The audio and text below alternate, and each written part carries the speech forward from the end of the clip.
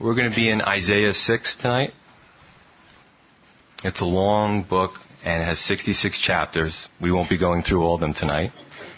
So if you pretty much open the center of your Bible, you should run into it. Okay, Isaiah 6. It's a relatively short chapter. So I'm going to read chapter 6. It says, In the year that King Uzziah died, I saw the Lord sitting on a throne, high and lifted up, and the train of his robe filled the temple. Above it stood seraphim. Each one had 6 wings. With 2 he covered his face, with 2 he covered his feet, and with 2 he flew. And one cried to another and said, Holy, holy, holy is the Lord of hosts. The whole earth is full of his glory. And the posts of the door were shaken by the voice of him who cried out, and the house was filled with smoke. Then I said, Woe is me, for I am undone, because I am a man of unclean lips, and I dwell in the midst of a people of unclean lips. For my eyes have seen the King, the Lord of hosts. Then one of the seraphim flew to me, having in his hand a live coal which he had taken with the tongs from the altar. And he touched my mouth with it, and said, Behold, this has touched your lips, and your iniquity is taken away, and your sin purged. Also I heard the voice of the Lord saying, Whom shall I send, and whom will go for us? Then I said, Here am I, send me. And he said, Go and tell this people. Keep on hearing, but do not understand. Keep on seeing, but do not perceive. Make the heart of this people dull, and their eyes heavy, and shut their eyes, lest they see with their eyes and hear with their ears and understand with their heart and return and be healed. Then I said, Lord, how long? And he answered, Until the cities are laid waste and without inhabitant. The houses are without a man, the land is utterly destroyed. The Lord has removed men far away, and the forsaken places are many in the midst of the land. But yet 1/10 will be in it, and will return and be for consuming, as a terebinth tree or as an oak, whose stump remains when it is cut down. So the holy seed shall be its stump. Before we get into the scripture, 2 things I want to go over is who is Isaiah and who is King Uzziah. Isaiah was one of the major prophets in the Old Testament, circa 7th century BC. Of all the books bearing the prophet's name, Isaiah is the longest, with 66 chapters. At this time period, the nation of Israel is split into 2. You have the northern kingdom with 10 tribes, and the southern kingdom of Judah with 2 tribes. And Isaiah ministers to both the north and the south. Isaiah had a long ministry, roughly 60 years, and his ministry spanned several kings. Now, who was King Uzziah? And both people are critical to our text tonight. King Uzziah was also known as Azariah, and we can read about him in 2 Chronicles 26. He was a very popular king of Judah, which is in the southern kingdom. Not only was he a great military leader, but he was a great economic leader, and he was also an innovator. He reigned 52 years on the throne. This kind of comes into play because we think about, in our society, Constitution, by law, president can only serve 2 terms. We have 8 years of them, and then that's it. We got to choose somebody else. Think of the Clinton years, seemed like a long time. We think I didn't mean to be facetious. And also the Bush years. We're coming around, it seems like we've been with him for a long time. Just imagine a monarchy where you could have him from young age till he dies an old man. So he starts out great, and the Bible says that God blessed him as long as he sought the Lord. And he did become great. But the Bible also says that he became lifted up with pride. And that's when everything started to go downhill for him. He tried to usurp the role of the priests in the temple, and for that, the Lord struck him with leprosy until the day that he died. It was a pretty egregious offense to the Lord to do what he did. So, on a side note, you see people like that in ministry. You see people that they start out with a good heart. They start out loving people, being nice to people, doing good deeds, willing to serve. Whatever the Lord wants, they'll do. And then you see them kind of rise up the ranks, so to speak, maybe become a ministry leader, maybe elevated to the position of a pastor. And then pride hits. Because God, we're nothing without the Lord. And when a person is made great by the Lord, sometimes they think it's by their own doing. And I've also seen people go downhill from that point. And all you have to do is open the newspaper. You see things like that all the time. But This kind of sets the stage in verse 1 of chapter 6. Uzziah dies. So after 52 years as a king, now he's gone. It has a huge impact on these people. Why? Well, because you didn't vote in a monarchy. If you studied, kings and queens and prince and princesses, the king was in, he was in until he died or until he got conquered by somebody else.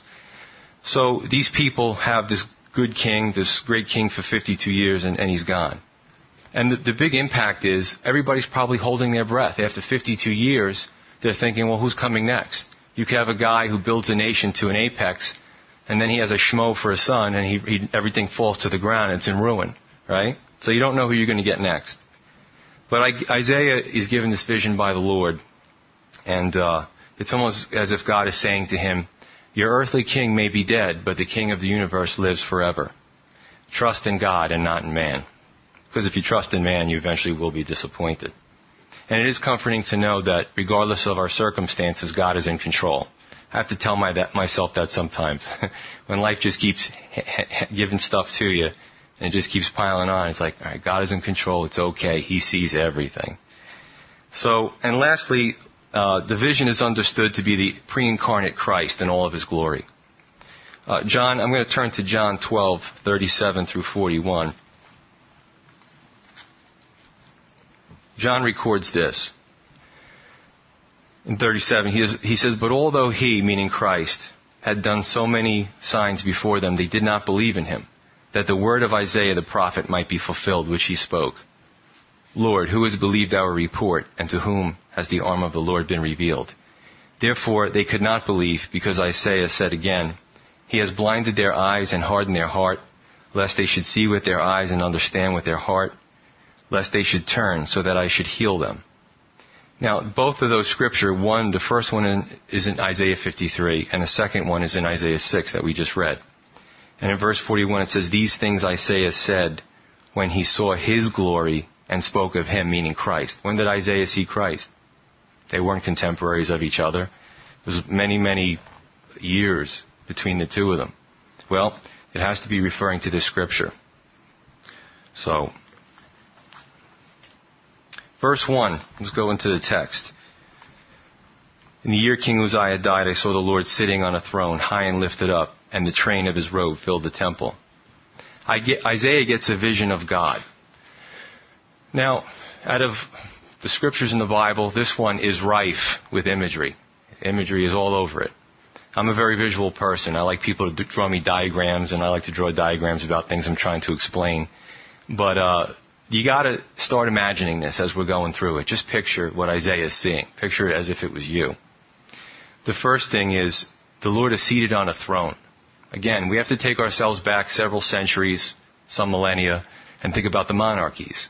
The kings would sit, they'd have a throne room, and they'd have a special seat which was called their throne. And it was an elaborate piece of furniture. And this was a picture of kingship and authority. So the Lord has the kingship, and he has the authority over the universe. The second thing, he's high and lifted up. He's on a different plane than mankind. God is on a totally different essence than man.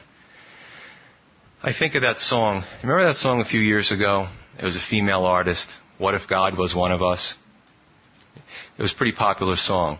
I'm not going to sing it because then I'll clear the room out and then I'll have to explain to Pete why nobody stayed for the Bible study. So how about I just say the words? She says, what if God was one of us, just a slob like one of us, just a stranger on the bus trying to make his way home? Now, she totally misses the point. I don't believe she's trying to be blasphemous, but God is not one of us, and he's certainly not a slob, and he certainly doesn't have to take the bus. So the point being is people have a different idea of what God is, who God is. Sometimes they try to bring him down to their level so there could be some fellowship, but they're missing the point entirely. And the third thing is the train of his robe fills the temple. Train. We think of not the choo-choo, but right away we think of probably a bride's gown.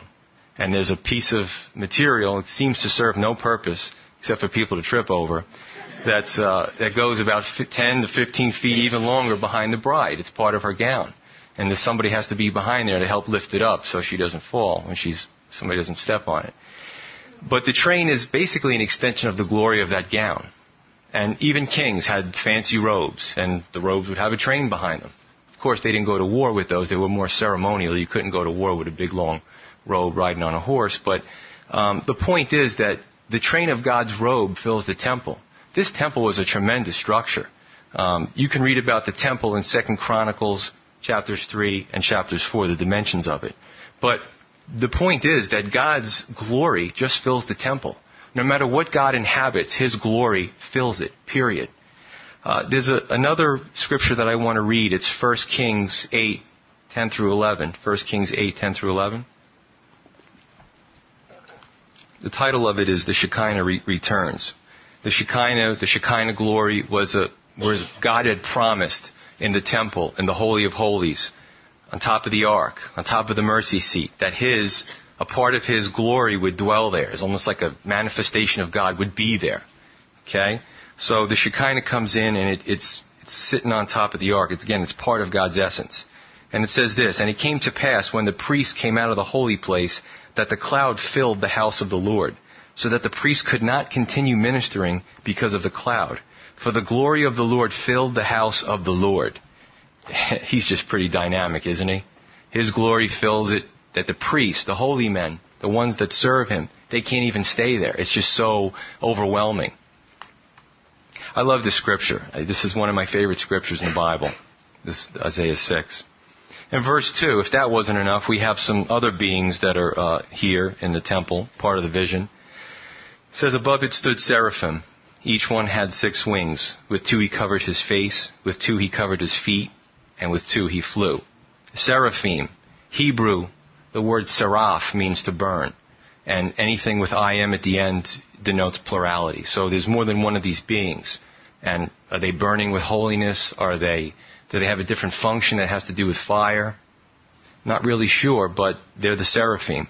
And from the description that we get later on, we can tell they're angels. Kind of reminds me, too, of the Bible talks about cherubs, the cherubim, which are another order of angels. You ever see those paintings? They have like a little fat-faced kid with curly ringlet hair and the little wings. Hey, right there. Look at that one. See? Perfect. Visual aid. Thank you for pointing that out to me.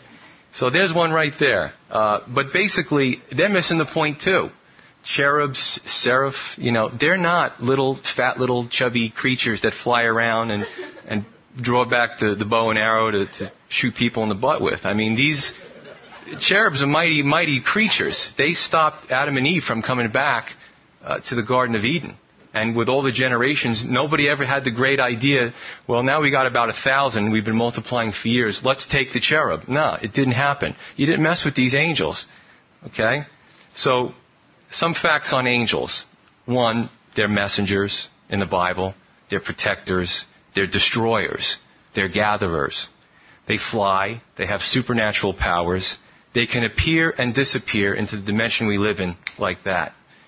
They're very powerful. They have a great role in Revelation. And some common ones that we know of are Gabriel, Michael the Archangel, and Satan. So, it's the whole understanding of angels is pretty impressive, but we also will see what their role is as in relationship to God.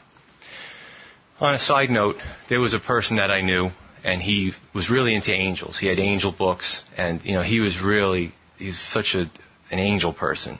So one time I sat down with him, and I said, well, let me tell you what the Bible says about angels. So I brought this up, and I read it, and he'd be like, whoa. And then I read something in Daniel, and the Prince of Persia and the Prince of Greece, and Gabriel and Michael, and he was like, whoa. Everything I read to him, he was just totally blown away. But that night I led him to the Lord, and you know how? Because after I completely explained everything there was about angels, I explained to him how they behave in the presence of God, and how God is so much greater than them. That night he gave his life to the Lord. He gave his heart to the Lord. So Paul says, I can be all things to all men. Next point. That being said, about the greatness of the angels, let's see how they behave in the presence of God. These awesome creatures fly in this particular passage, or hover, with only 2 wings. With 1/3 of their power, they're hovering. And I can't imagine that, except for, you all know I talked about my wife's gardens, but The hummingbirds, they you see them going at the flowers, and they're kind of not bothered by me. I stuck my big face in the flower garden, and they didn't care. It was like a foot from my face. And I saw their wings just kind of hovering. They beat like 1,000 times a minute. It's just mind-blowing how they can maneuver. All right, it's a very small scale, but I'm thinking about these angels, right? There's 2 wings, and they're just kind of hovering. Imagine the air movement in that place as they were doing that, right? So with 1/3 of their power, they're just kind of hovering. With 2/3 of their power, 66% of their energy, they're showing humility to the Lord God. Pretty amazing. They're only using 2 wings to fly. So you see how they behave in the presence of God. And in verse 3, it says, "And one cried to another and said, Holy, holy, holy is the Lord of hosts. The whole earth is full of his glory."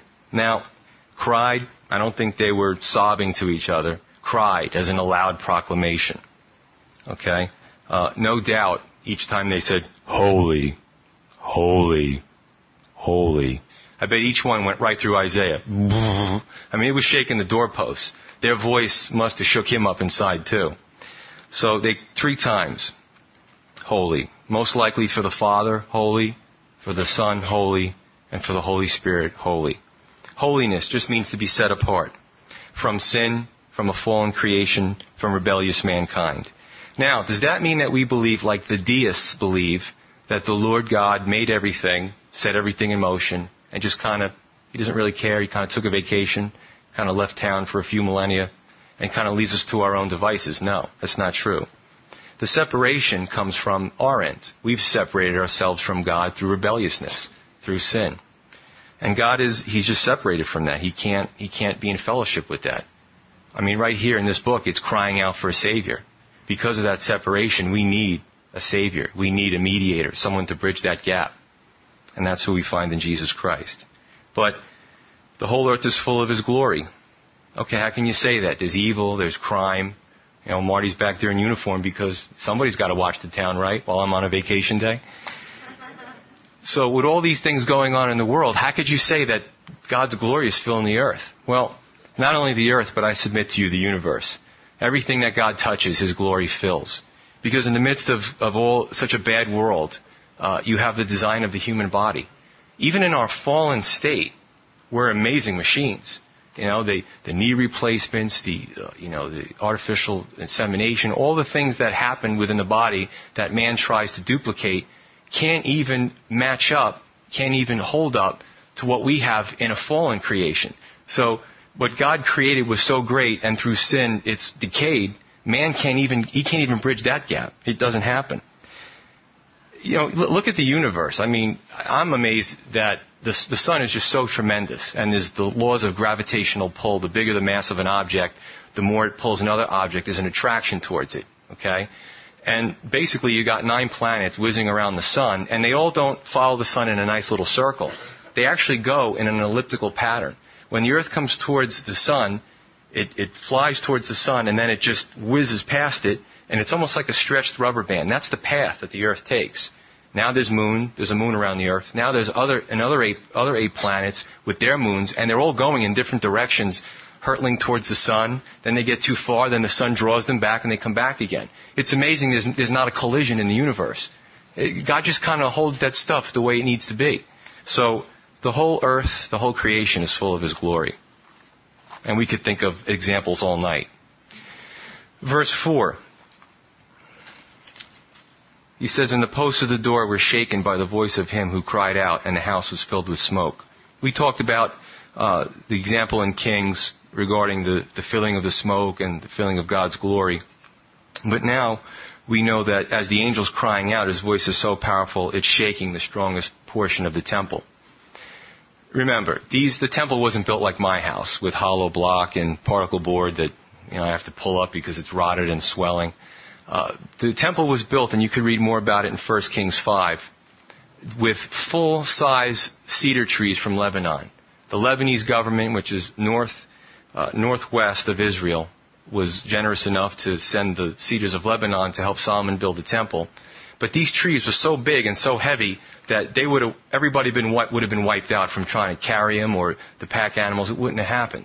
So what they did was they took these tremendous structures and they rafted them down south, down the Mediterranean, down the coast. And when they got it kind of lined up with Jerusalem, then they went across. They went the shortest route by land, and they did most of it through the water. Okay, so you had these solid trees that were building the temple with.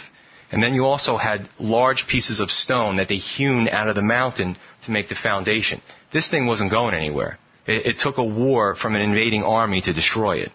Okay, by natural disasters, natural means, it wasn't going anywhere. So the point is, and any of you who are involved in construction know that the doorposts are the strongest part of any structure, because in order to hang a door onto it, it has to be solid all the way around.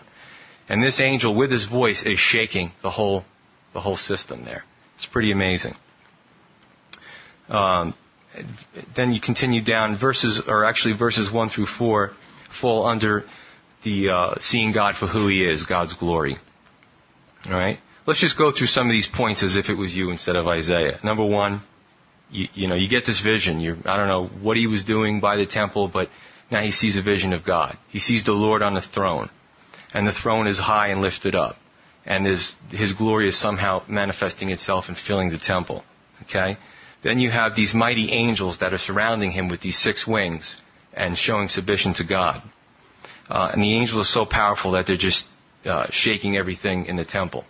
No doubt it had a rumbling effect on his insides, as they were shouting. And on a side note, if you're thinking about this in your mind and this doesn't move you, you better check your pulse, all right? Because you might be dead and not know it. This stuff is pretty mind-blowing if you think about it. So the question is, what would you do? What would your response be if you experienced this? Put yourself in this position. Would you be speechless? Probably a lot of us would. Would you be babbling, like kind of Peter did on the Mount of Transfiguration? He didn't know what to do. He saw Jesus in a glorified state. He saw Moses and Elijah. Let me get some sticks. I'm going to build a temple for Jesus and the tabernacle for Elijah. And the Lord said, be quiet. Hear Him. So babbling is another response. Prostration, just getting down on your hands and knees and bowing before the Lord. How about crying and running away? I mean, any of these things are probably viable responses that we would have if we experienced this. But certainly not, your response wouldn't be, Lord, that's a very impressive theatrics, but I'm generally a good person. As a matter of fact, I think mankind is generally good. I don't think we're evil. We're not sinners. Or another response wouldn't be, Lord, that's very nice, but my good deeds, I believe, outweigh my bad deeds. Or, Lord, thank you for the advice, but I have my own relationship with God. So these wouldn't be one of your responses. I think about a religion versus a relationship. Religion is man's attempt to gain favor with God through things that he wants to do. A relationship is honoring the Creator for who He is. It's almost like if, my wife and I, there's a relationship between us. If the laundry needs to be done and Josiah needs to be dressed and the repairs have to be done on the house, and I say, you know what, Heather, I'm going to ignore all that. I'm going to let you do it. But every week I'm going to buy you some flowers. Heather says, no, I need some help around here. Heather, listen, I know what's best for you. Every week I'm going to buy you some flowers. The other stuff I can care less about. That's your job. And that's kind of like what we tell God, isn't it? God says, I gave my Son to die for your sins. Believe on Him and you'll be saved. Read my word. John says that Jesus was the Word of God. Love your enemies. Forgive. No, God. I want to do what I want to do. I want to do good deeds. I want to make myself somebody in the church. And God's like, no, listen, this is the way I want it done. So it's like you're almost kind of telling God what you think that He wants, but He's telling you what He wants. You don't want to do it. Does that make any sense? Okay. The right response would be Isaiah's response in verse 5. He has no idea what to do except to immediately see his sins and repent. That's his response to God's vision. Okay? Verse 5, he says, woe is me, for I am undone, because I am a man of unclean lips, and I dwell in the midst of a people of unclean lips. For my eyes have seen the King, the Lord of hosts. Have you ever met anybody who said, woe is me, or I am undone, or I have unclean lips? What does that mean? He ate and he forgot to wipe his mouth when he went before God? No, it's a figure of speech. The contemporary translation would be, I'm a dead man. I'm toast. Game over. It's curtains for me. Because I'm a sinner, and everyone in this country knows is a sinner, and there's nobody righteous in this country. I've seen the King of the universe, and nobody could measure up to his standard. I'm a sinner. Lord, please forgive me. That's the only response that you could have. Well, Isaiah had the right response. And then something interesting happens in verse 6 and 7. Then one of the seraphim flew to me, having in his hand a live coal, which he had taken with the tongs from the altar. Now, if I'm Isaiah, I'm concerned right now. This creature's not hovering anymore. He's coming towards me with a big, hot, live coal. I'm thinking, what is he going to do with that thing? He probably could catch me if I try to run. So basically, this seraph comes towards him, and he touches his lips. Okay? He touched my mouth with it and said, "Behold, this has touched your lips. Your iniquity is taken away, and your sin purged." So he takes the live coal from the altar. Remember, we're in the temple area. And part of the furniture, so to speak, of the temple is the altar, where the animal sacrifices, they're killed in a humane way, and they're sacrificed as an atonement for the people. It's a way to purge, to get rid of the sins.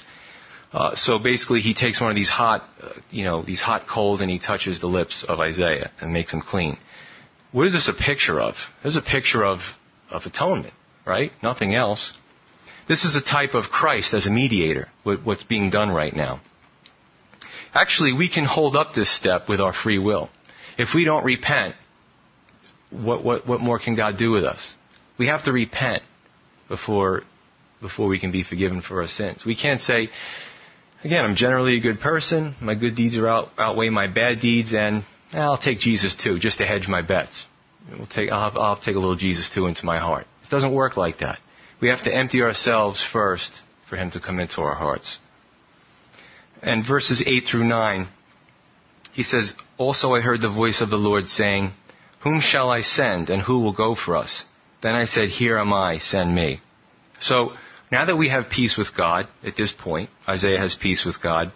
Romans 5, 1 through 2 talks about peace with God. God can use us. After peace with God comes obedience. That's the next step. Isaiah wants to be obedient. Again, God has a need and expresses it. And what should the response be from a regenerate person? Not, God says, "I really need something here. Who can I send? Who's going to go?"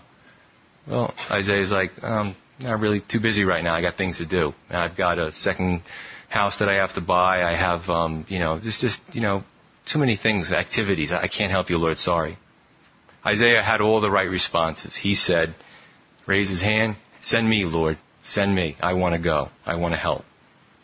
Now, by a show of hands, so in case any of you have fallen asleep at this point, make sure you're awake. By a show of hands, how many, after seeing this vision, say what Isaiah said? How many would say what he said? What else are you going to say? Right? How many would say, "Lord, at this point, you need somebody to serve? I want to serve." How many people? "Lord, you want me to share my faith? I'm there. I'll do it. It's me." "Lord, you want me to forgive? It's me again. Whatever you ask for, I got my hand up." "You want me to stop being obsessed with worldly things? I'm the guy," right? So what's stopping you now? What stops us now? What, do we have to see this? Do we have to see this vision? We know what God wants because his word tells us what he wants. Remember, Hebrews 1 through 2 says that in times past, God spoke to the fathers through his prophets. Today, he speaks to us all through his son, Jesus Christ. Okay, we have the word. Matthew 28, go make disciples of all the nations. We have our marching orders. Go make disciples of South Brunswick and Plainsboro and Princeton. These are our marching orders. Why don't we do it? So, I look at that and, I got to be honest with you. 9 years ago, I started going to Calvary, and I was a police officer, young police officer, and not that I'm old now. It was only 9 years ago. But I sat in the back, and I would listen to the pastor, and he would talk about sharing your faith and telling people about Jesus. And I'm thinking in my mind, of course, "Pastor, you get paid to tell people about Jesus. I get paid to lock people up. So you do your job, and I'll do my job." Well, times have changed over 9 years, haven't they? Nobody forced me to do it. Nobody twisted my arm. The Lord was gentle with me the whole time. And I love it. I like being up here. But God is looking for willing participants. 2 Chronicles 16:9. This is a very, very cool scripture. It says this. For the eyes of the Lord run to and fro throughout the whole earth, to show himself strong on behalf of those whose heart is loyal to him. Pretty impressive. Imagine that. God's eyes are just scanning the whole globe at one time. He's just looking for somebody to honor him. He's looking to show himself strong on their behalf. He's looking to do great things with us if we're willing. We have to be willing, though. I think sometimes people are afraid with what God's going to do with them once they give up their will. Some people have the impression, it probably definitely comes from Satan, no doubt, puts these thoughts in people's minds that, okay, I give up my will, I yield my life over to the Lord, what's he going to do with me? Is he going to make me a missionary to North Korea and they're going to torture me and take me apart limb by limb? I mean, people think the weirdest things, right? I can't say that I haven't thought some weird things when I first became a Christian. What's God going to do with me? He doesn't think of creative ways to make our lives miserable. He actually uses a lot of times the talents that we already have and refines them. Those of you who know me well know that I can be relentless. I can be tenacious. That's a nice word. Some people know me who are really close to me can say I could be annoying. But that's kind of a gift I have, to pester people. When I was younger, I pestered my mom and my younger sister. I was a pesterer. And God used that talent over the years, and he refined it. Now I pester people, and I tell them about Jesus. And I pester them so much that they end up coming to church. They give up. You know, sometimes people in the town, they see me coming in my patrol car, and they're like, there's nowhere I can go. I'm dead. He's going to talk to me. But the cool thing is many people have come to church. Many people have given their lives to the Lord because I pestered them relentlessly. So I have the gift of pestering. Maybe you have a different gift, but God can use that. Okay? All right. And then one quick thing, too, in verse 8 is he says, actually, no, it's verse 8. He says, whom shall I send?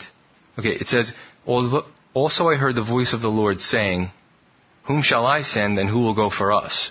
Why does he change that? First he says I, then he says us. Well, that's got the evidence for the Trinity written all over it. He's not talking to his angels. It's not like God and the angels were in the boardroom at the round table discussions, and, you know, it was God and Gabriel and Michael, and God was thinking about a plan, and Gabriel came up with it, and God goes, man, I would have never thought of that. Good job, Gabriel. You know, who will go for us? God is talking about himself. He's talking about us as the Father, the Son, and the Holy Spirit. Okay? So, basically, Isaiah had a mission here, and he had a specific mission. And basically, in verses 9 through 13, he's got something to do. And God says, go and tell this people, keep on hearing but do not understand. Keep on seeing but do not perceive. Make the heart of this people dull and their ears heavy. And shut their eyes, lest they see with their eyes and hear with their ears and understand with their heart and return and be healed. So basically what he's telling them is, you're going to hear God's word repeatedly, but you won't let it sink into your heart. You ever, I shouldn't ask for a show of hands, some people close to you, maybe your spouse, and you're having a conversation, and a day goes by or a few hours, and your spouse says, so did you call that person? Did you, what? No, I did. We just talked about that. I told you, and you agreed with me. Like you hear what they say, but it didn't sink in, and you get slapped or something. But it's kind of like that, you know. People hear God's word. They heard the prophets. They read God's word, and it didn't sink into their hearts. I actually know a person who read the Bible from Genesis to Revelation. It's a friend of mine. Grew up with him. He lives in Italy now. And we had a philosophical discussion about the Bible. He read that whole thing. He probably read more than a lot of Christians read. Genesis all the way to Revelation. He quotes Scripture and everything. And he spoke to me on a philosophical level. It never reached his heart. He's not saved. You know, he doesn't want to be saved. He just read the whole Bible just to read it, like a Tale of Two Cities or Shakespeare or something like that. But and this is what the people were doing. It never sunk into their hearts. Or you will continue to see miracles, but it won't move you. Imagine seeing the miracles of God and not being moved. You're a hard-hearted people that won't repent and be healed. So Isaiah had this task, albeit it wasn't an easy one, right? He was doing God's will. Doing God's will and doing the right thing isn't always easy. It wasn't easy for Isaiah, and it's not always easy for us. As a matter of fact, a lot of times it's hard.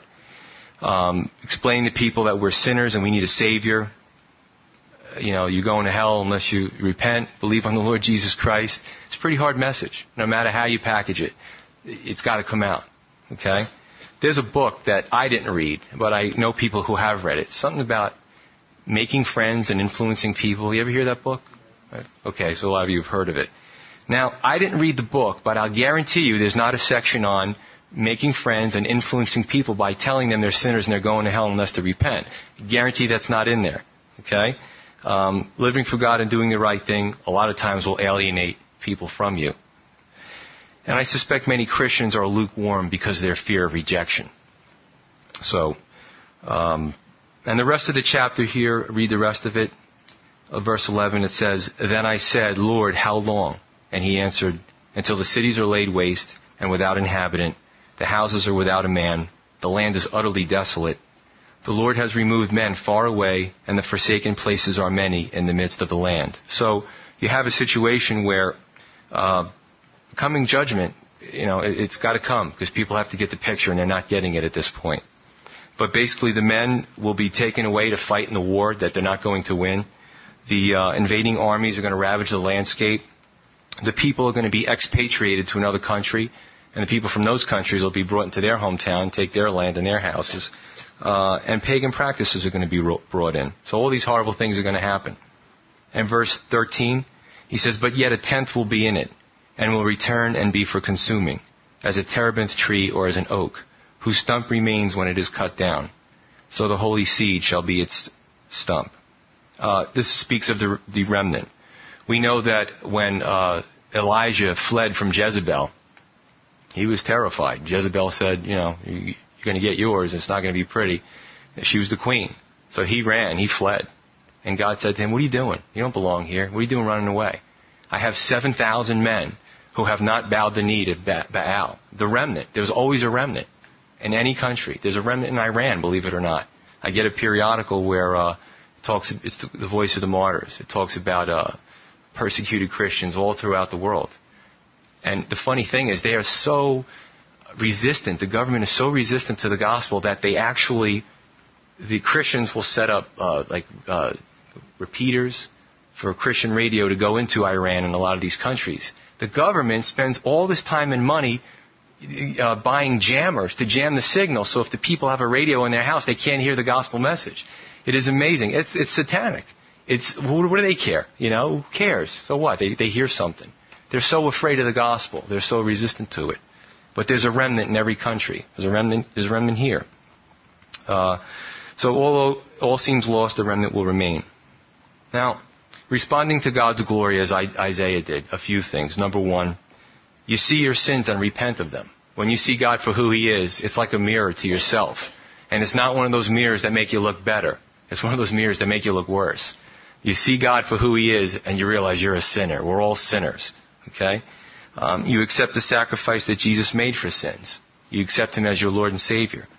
And you desire to serve Him and be obedient. That's your response. After you have peace with God, you want to serve Him. You want to be obedient to Him.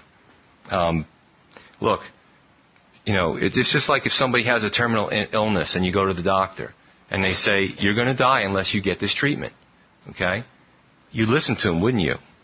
Well, our terminal illness is sin.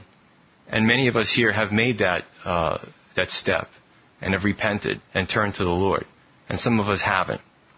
But we are going to die. We're all going to die physically. But some of us may die spiritually. Okay? Sin is the disease and Christ is the cure.